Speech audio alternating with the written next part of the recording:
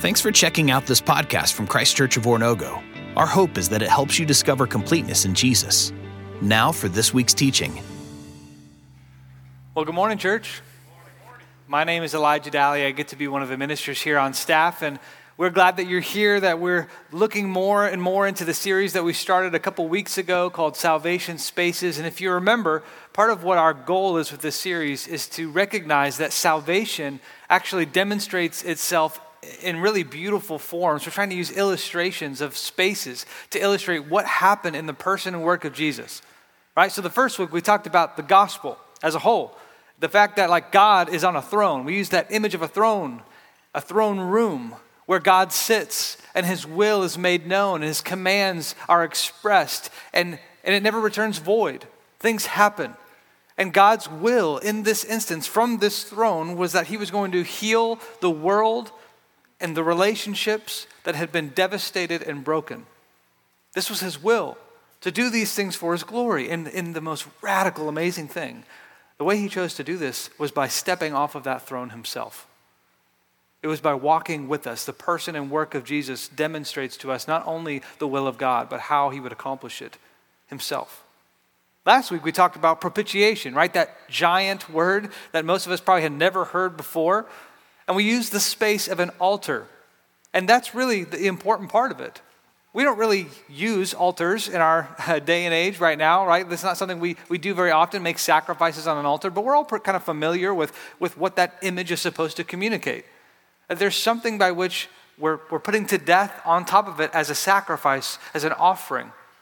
And the whole point of what really the gospel is trying to communicate is that there was an offering, a sacrifice needed, and Jesus himself became that sacrifice. He himself put himself onto the altar in order that it may pacify the wrath of God. It would move the wrath of God from his people onto himself, that he could bear that in our place. It's the altar. That's propitiation. It's something incredible that Jesus was in his person and in his work. And this week, we're talking about justification.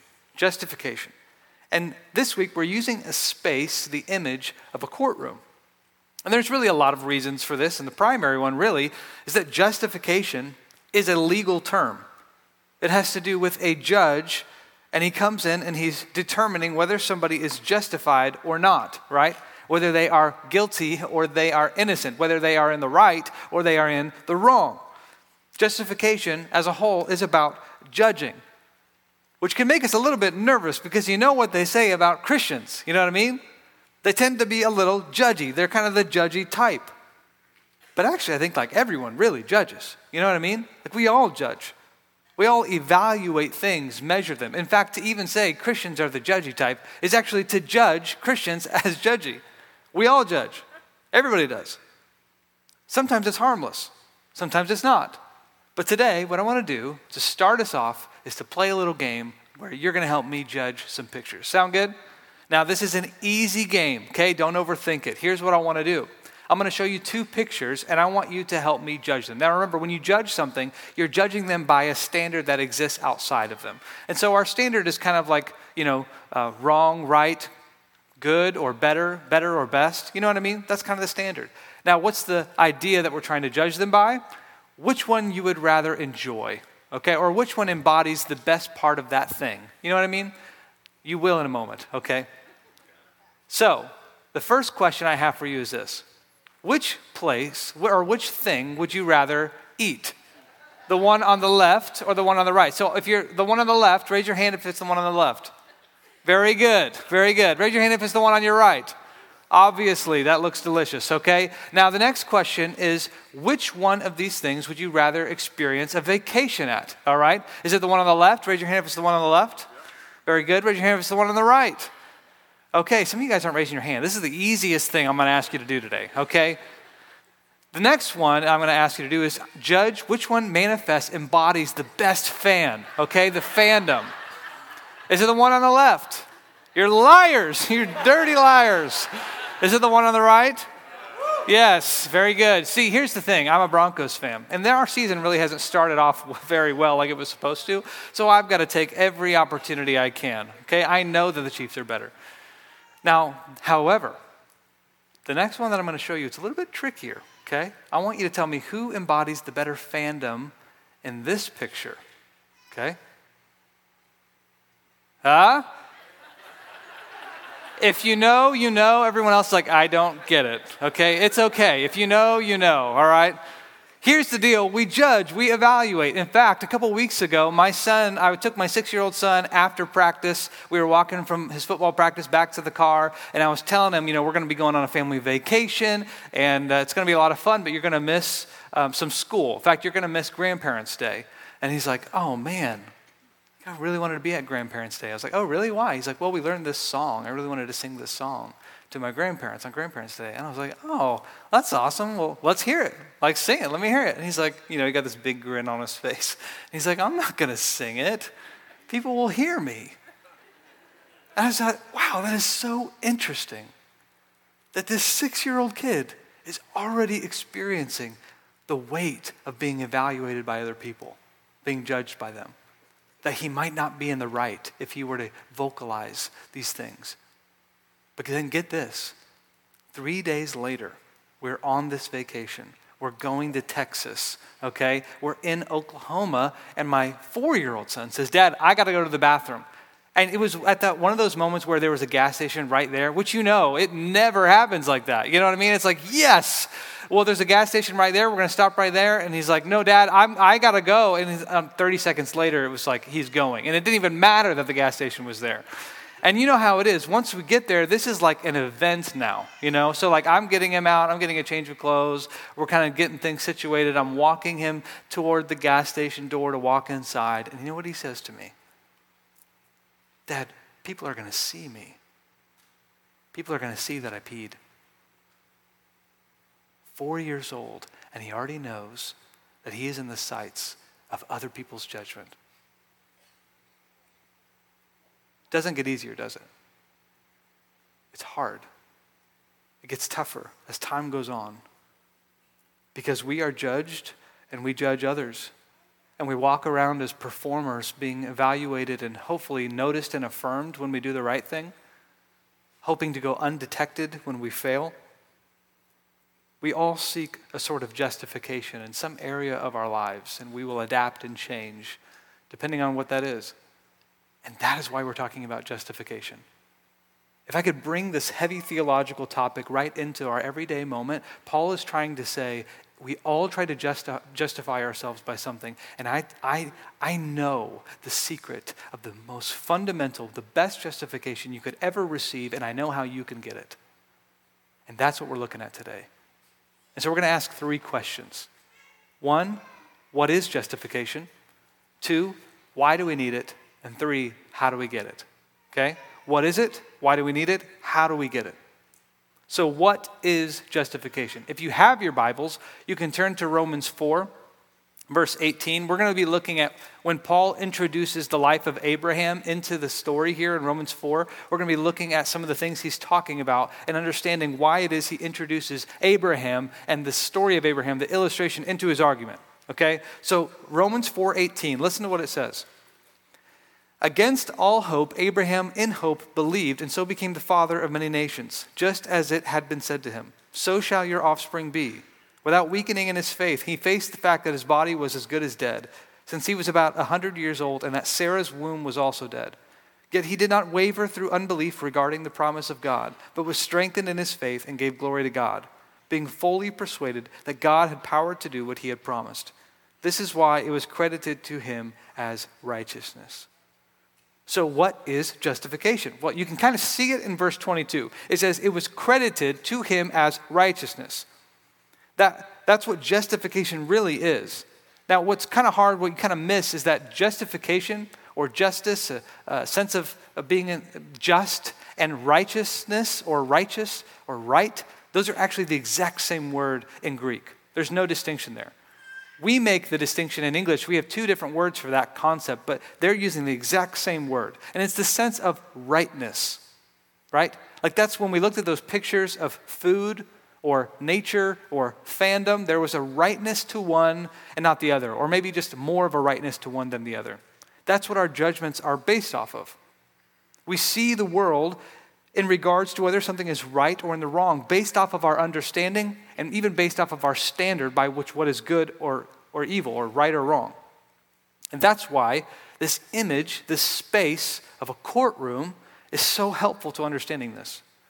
A judge determines whether someone on trial is in the right or not. And that is what my sons felt.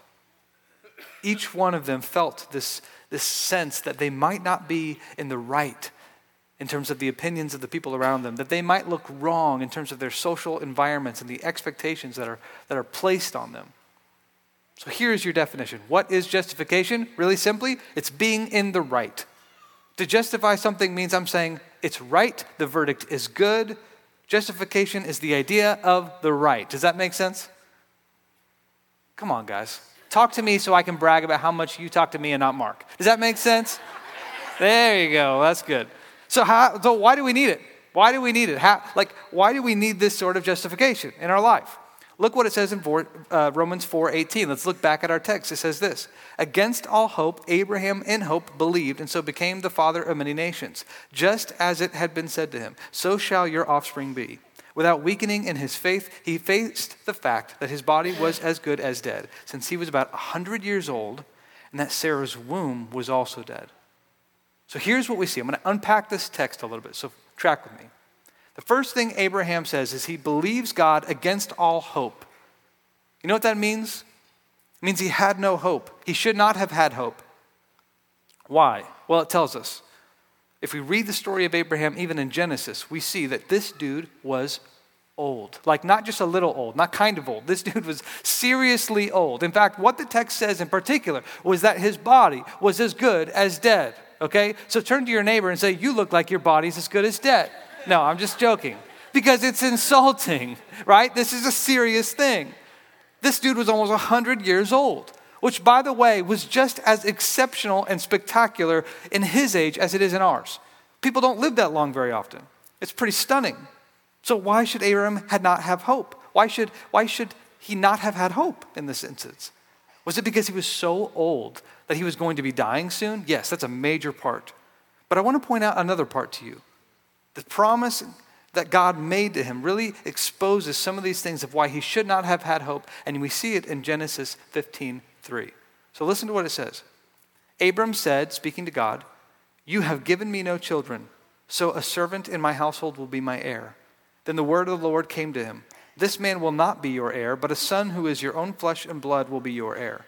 He took him outside and said, look up at the sky and count the stars, if indeed you can count them. Then he said to him, so shall your offspring be. Abram believed the Lord, and he credited it to him as righteousness. So do you see why the odds are stacked against Abraham in having hope? It's not just because he himself is close to death, although it is. It's also because his family line is close to death. He has no heir, he has no child, and his wife Sarah, who by the way is also very old, is barren. And what it says is not only is his body as good as dead, but it says so was Sarah's womb. They themselves, they actually felt these external pressures in these time periods of having kids, of producing. And for 100 years, almost 100 years, Sarah could not have a child. She was barren. They felt these expectations that weighed on them, these social pressures. And Sarah carried this burden of being looked upon as less than for so long because she could not produce a child. Now, if you're like me, you're reading this text and you're like, what does this have to do with justification? It's kind of strange. Because when we think of judgment or anything in those regards, we think of like morality, And so why this is being brought up now, it's a little strange. But Paul says Abraham trusted God after God promises this son to Abraham. And in verse 22, it says, this is why it was credited to him as righteousness. In other words, because Abraham believed God when he said he was going to do something, God justified him. He told him he was in the right. I want to take a step back, and I want you to see that there's two forms of justification that we're actually seeing happening in this text. The first is socially, okay? Abraham and Sarah are being judged by their social environment as less than because they are not living up to the standards set by the community. They have no kid, they have no heir, and they are on death's door. And what I want you to know is that these are the exact same sorts of social pressures that we feel. When we look in the mirror, when we look on social media, perhaps when you walked into church today, sometimes we can even apply them to our kids. Our kids can become trophies of our achievement. But you know what? They can also become places of insecurity when they fail. Because they will. Because you have, and I have, and they will. And you know what exposes these shortcomings the most? Is suffering. Difficult times, hard moments. That's when our shortcomings, our insecurities become glaring and blaring. They blare their loudness to our lives. In fact, have you guys ever heard of Julia Childs? Mark Christian told me that there was this really great documentary, and he was talking about this sweet moment that happens in this documentary. And so I went and watched it, not by myself. Okay, I went and watched it, but it was a great documentary. It was about her life. And so if you don't know who she was a famous, cook. She had all these recipes. She had a great TV personality, and she really grew in her popularity over time. But what happened as her popularity grew is she developed breast cancer. And when the news came, she and her husband, Paul, were just devastated. Obviously, they just didn't know what would become of it. They had fear. They were scared. And in this documentary, it talks about how she's writing in her journal this moment where she walked into her bathroom and she looked into the mirror and she saw the scars on her chest because she had to have a mastectomy. And she just starts to weep. And Paul hears her, and so he goes in and he just embraces her. And she looks at Paul and she says, "Paul, how can you ever love me like this?" And Paul just can't believe that she would even ask the question. So he embraces her and he makes a little joke. He says, "Julie, I didn't marry you for your breasts. I married you for your legs." And she said in that moment, that little joke, that embrace, she never had to question it again. But what I want you to notice was that experience of the things she was wrestling with, what she thought, that there was this expectation on her life that she had to live up to, that she would be judged by. She felt like she was in the wrong. She wasn't in the right anymore. Have you ever felt that experience? Because that's what Abraham and Sarah, they're starting to feel when they have no child. And Paul is very clear about it. Things didn't look good for them. But there's another justification that I don't want you to miss, because this is the one that God is most concerned about. You see, the major issue with Sarah and Abraham is not that they didn't have kids. It's that they were going to die, that their bodies were as good as dead. Why were they going to die? And Paul kind of explores this. He tells us why through the book of Romans. In Romans 3:23, he says, "For all have sinned and fall short of the glory of God." And then he says in Romans 6:23, "For the wages of sin is death." You see, our feelings of insecurity, when we have those deep feelings of insecurity within our lives, you know what it's implying? It's a verdict on our own lives that we are not quite right with the world. But here's what Paul is trying to teach us through justification, through these ideas. That every single person in their worst moments, perhaps when they are alone, perhaps when they are not, will all have this experience of guilt or shame for something we have done. And it is God's megaphone to help clarify the fact that we are not right with Him. That we actually do agree on the standard of goodness and we just have failed to live up to it. And that's why we have bodies of death that are as good as dead. This is why Paul says in Romans 7:24, "What a wretched man I am. Who will rescue me from this body that is subject to death?" Do you see why we need justification? We all have an end in sight that we are not really proud of, that we don't really want to have, but we recognize at some level, if you've ever felt guilt or shame, that we deserve. It's every part of what this is implying, those insecurities, the shame, the guilt. And Abraham and Sarah, they were examples of this fact. They were dead socially, they were about to be dead physically, and they had been condemned by their society, and they were condemned by God. It's harsh. But listen to what Romans 4:19 says. It says, without weakening in his faith, he faced the fact that his body was as good as dead, since he was about 100 years old, and that Sarah's womb was also dead. Yet he did not waver through unbelief regarding the promise of God, but was strengthened in his faith and gave glory to God, being fully persuaded that God had power to do what he had promised. This is why it was credited to him as righteousness. And I need to make sure you hear this. Because God is telling Abraham, I'm going to bring life from your bodies. I'm going to bring life back into that womb and from it. It's not too dead for me. And that is the hope that he continues to offer every person that has ever experienced those moments of guilt or shame. You see, by grace, God not only says, I'm going to justify you by your community standards, by those social pressures, but because you just believe I'm going to, because you trust that I will do what I have said, I'm going to justify you by mine. He puts him in the right. And what that means is death will not have the final word. Not only will he bring life back into or from their bodies, he will bring life back into them. Do you see why we need this? Why we need this sort of justification far above any other? So how do we get it? How do we get it? How do we get freedom from those moments of guilt or shame? How do we get freedom from our sin to live a life of relief, of rest, and in the presence of our God? Well, I can tell you there's two general things we end up defaulting to. We react. There's two ways we end up reacting when it comes to our justification. Like if you've ever tried to justify yourself ever, you will tend to react in these two ways. Either one, you will try harder. You will do more. Or you will give up completely. And you know what I mean? Like if you've ever felt yourself like not really living up to the standards, you will change yourself. You'll change your body. You'll add things to it. You'll take things away.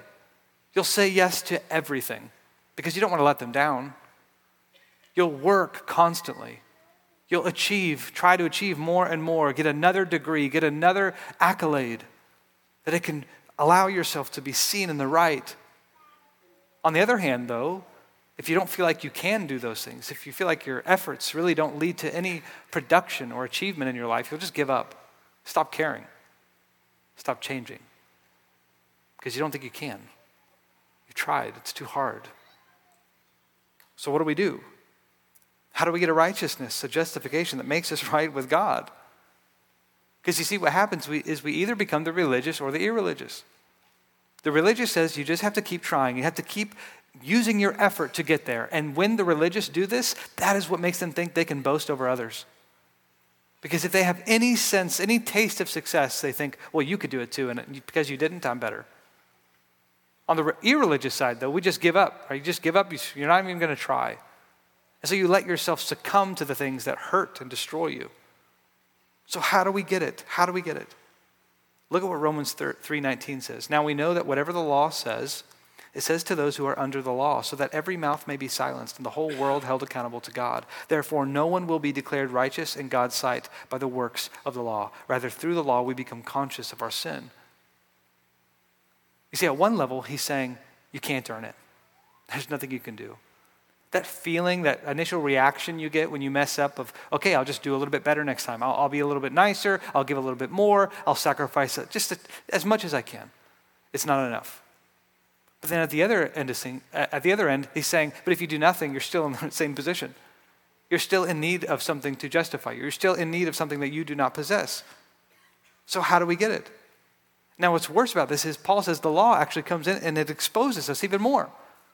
We thought if we obeyed the law more, it would make us right with God, that he would care about us a little more, that he would like us, he would give us the things that we want or need or anything like that. And he's saying, no, actually, when the law comes in, it exposes who you are because it is so beautiful. It is so good. It tells you what the truth is, that when it comes up next to you, it reveals how untruthful you are, how distorted you have truly become.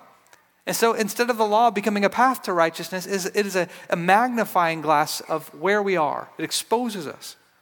So do you see what he's saying? Sometimes we want to do good things and we just don't do them. Sometimes we want to do bad things and we just do it. And we're stuck in this hard place. Like this is the human condition. Like I'm there too. I was at my primary care doctor. I was establishing a new primary doctor. You know what I mean? And you know what you got to do when that happens. You got to go get some blood work, and they kind of evaluate where some of those general things are at. And my blood work came back, and you know what it said? My doctor was like, listen, this says your cholesterol's high, so you either need to eat better or start exercising. And so I was like, okay, but you know what? I still don't want to eat better, and I still want to do nothing, Like the struggle is real. It's difficult. Like sometimes we know what we need to do, we just don't do it. And sometimes we know what we should not do, and we still do it. This is the human condition. Because even the things, even the threat of death, it doesn't keep us from the things of death. And that is why we need something else. We need something else to come in and change our hearts.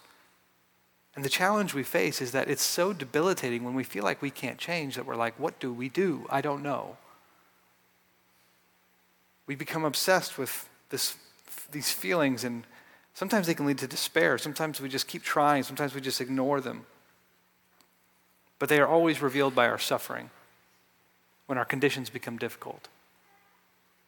I mean, really, truthfully, when our circumstances are bad, it's like, man, what am I? Where am I? Where am I going? Where is God in the midst of this? And here's the most challenging part about it, is that those feelings, they can actually start to make you question whether what's happening to you is because God's mad at you. You can start to question whether God is penalizing you. I mean, this is what Sarah probably thought in this moment, she couldn't have a child. Is God mad at me? That's what her society probably would have been telling her at that point. If you didn't have what you needed, it's because God was mad at you, or he kept it from you, he was penalizing you, he showed his wrath from what he withheld. And in this strange way, even the things in this life that we become insecure about comes back to God. God, why didn't you make it this way? Why didn't you give me this thing? How can I justify myself before you so you can give me what I need or what I want? And Paul's trying to tell us you can't. The law was the only way you could do it, and we botched it. The whole world is silenced. So how do we get it? How do we get this law? To no longer judge us in such a cruel way. Partly why Paul is telling the story of Abraham. Because Abraham was justified before God, right? But there was no law. The law didn't come until 400 years after the fact when it was given to Moses. Somehow Abraham had been justified apart from the law, and now we have to ask, how? How did he get it? Romans 4:23 says, the words, it was credited to him, were written not for him alone, but also for us, to whom God will credit righteousness. For us who believe in him who raised Jesus our Lord from the dead. He was delivered over to death for our sins and was raised to life for our justification. So do you hear what he's saying? He's saying the answer, which I know we all expected, of how we get justification is we simply believe in Jesus. We trust him. We trust God's promise. We have faith in everything that God has said he will apply to us in Christ. You have to believe that the thing that makes you right in this world is not you at all. It is God and God alone. But how? How does that justify us? Because when Jesus was king, when he was on his throne, he came off of it. He walked alongside us. He lived a perfect life. This guy was perfect. He was the right person. He had no body of death, but it was his life upon the altar. It was his life upon the cross, and it was his body in the tomb. But how do we know that we believe? How do we know? How can we be sure that our belief is truly bringing justification to us? Well, one of the surest signs you can tell is by looking at the life of Abraham. What did he do?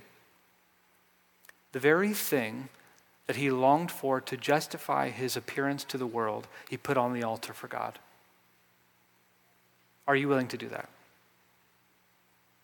You see, you will know for sure that your belief in God soars above every other aspect that we long to be justified in when we allow it to be put on the altar. Will you? Because when you do, you can have a justification that brings hope into your life that is against all hope. A justification before God because Jesus is the one who took our guilty status. He took our criminality. He paid the price as lawbreaker, and we are judged by God, not by our righteousness. It's filthy rags. We're judged by his. And this is how God is both just and justifier. God can bring life from our bodies because we aren't too dead for him. He longs for it. You must simply believe the promise just as Abraham did. What was the promise? It says in 4:25, he was delivered over to death for our sins and was raised to life for our justification. Listen, this whole world is passing away, but this is the justification that we need. This is the only one we need. And when we receive it, not when we earn it, when we receive it, when we allow God to do these things, that will become the only justification you will ever want or you will ever need. Because as this world passes away, God never will. We can always feel at home in his presence, and it is eternal, even when we don't feel at home in this world. Justification, it will start to rip down every temptation that the world tries to apply to us. What do I mean by that? I mean, the mirror will lose its grip on you. Social media will lose its grip on you. Society will lose its grip on you. Sin and death will lose their grip on you. That's what we're being invited to. But it does something even more than this that I don't want you to miss. You see, justification in Christ also means that in our worst moments, when we are struggling more than we ever have before, we will never have to question if God is mad at us, if he is penalizing us, because there is a king who has taken that punishment upon himself that will never have to be delivered out again. And now suffering is no longer punishment, it is transformation for our glory. It is God using it in ways that will expound and grow into beauty, and we see this through the life of Jesus. Like, because Jesus suffered and died to bring resurrection and glory, that's exactly what he's going to do through our own suffering. And this is why Paul transitions into Romans 5, and he says this: "Therefore, since we have been justified through faith, we have peace with God through our Lord Jesus Christ, through whom we have gained access by faith into this grace in which we now stand, and we boast in the hope of the glory of God. Not only so, but we also glory in our sufferings, because we know that suffering produces perseverance, perseverance, character, and character, hope. And hope does not put us to shame, because God's love has been poured out into our hearts through the Holy Spirit who has been given to us." You see, when you have this sort of justification, it will be the only justification you will ever want or you will ever need. Abraham believed against all hope that God was going to bring life from his body, and he did. And that life would lead to a Savior, and that Savior would produce life for every single person who trusts him. Will you? Will you make him everything? Will you believe that he is worth all of your life? Because in this justification, he brings energy to those who have given up and relief to those who feel like they can't stop trying. He allows our hope to soar past insecurity. He allows suffering to break into glory. He allows death to simply be a means to resurrection. This is what justification is.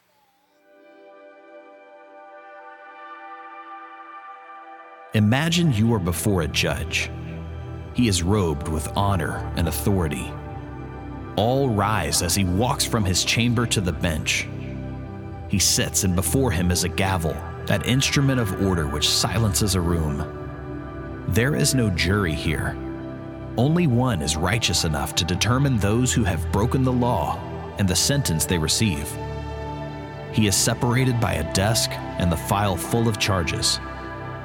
The arraignment begins. You sit as defendant and listen as the judge reads the charges. There is no mistake, no omission.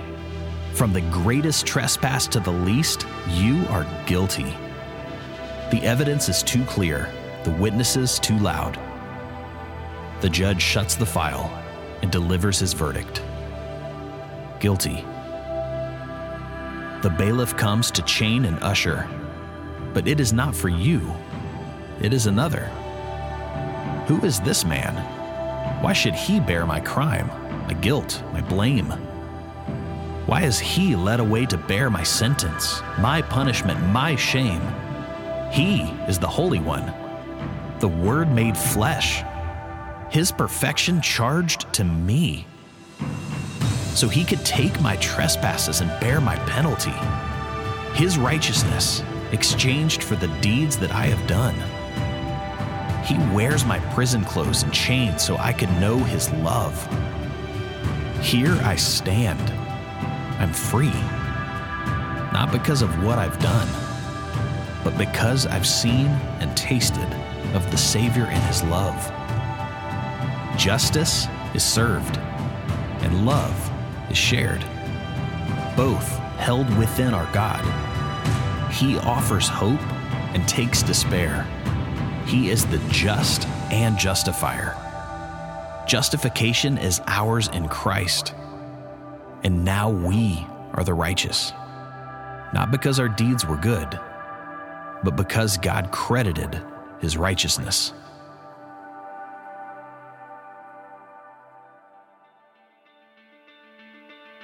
Thanks again for checking out this podcast from Christ Church of Oronogo. We hope that this teaching is helping you discover completeness in Jesus and encourages you to help others do the same. If you're interested in learning more about Christ Church, visit us online at cco.church.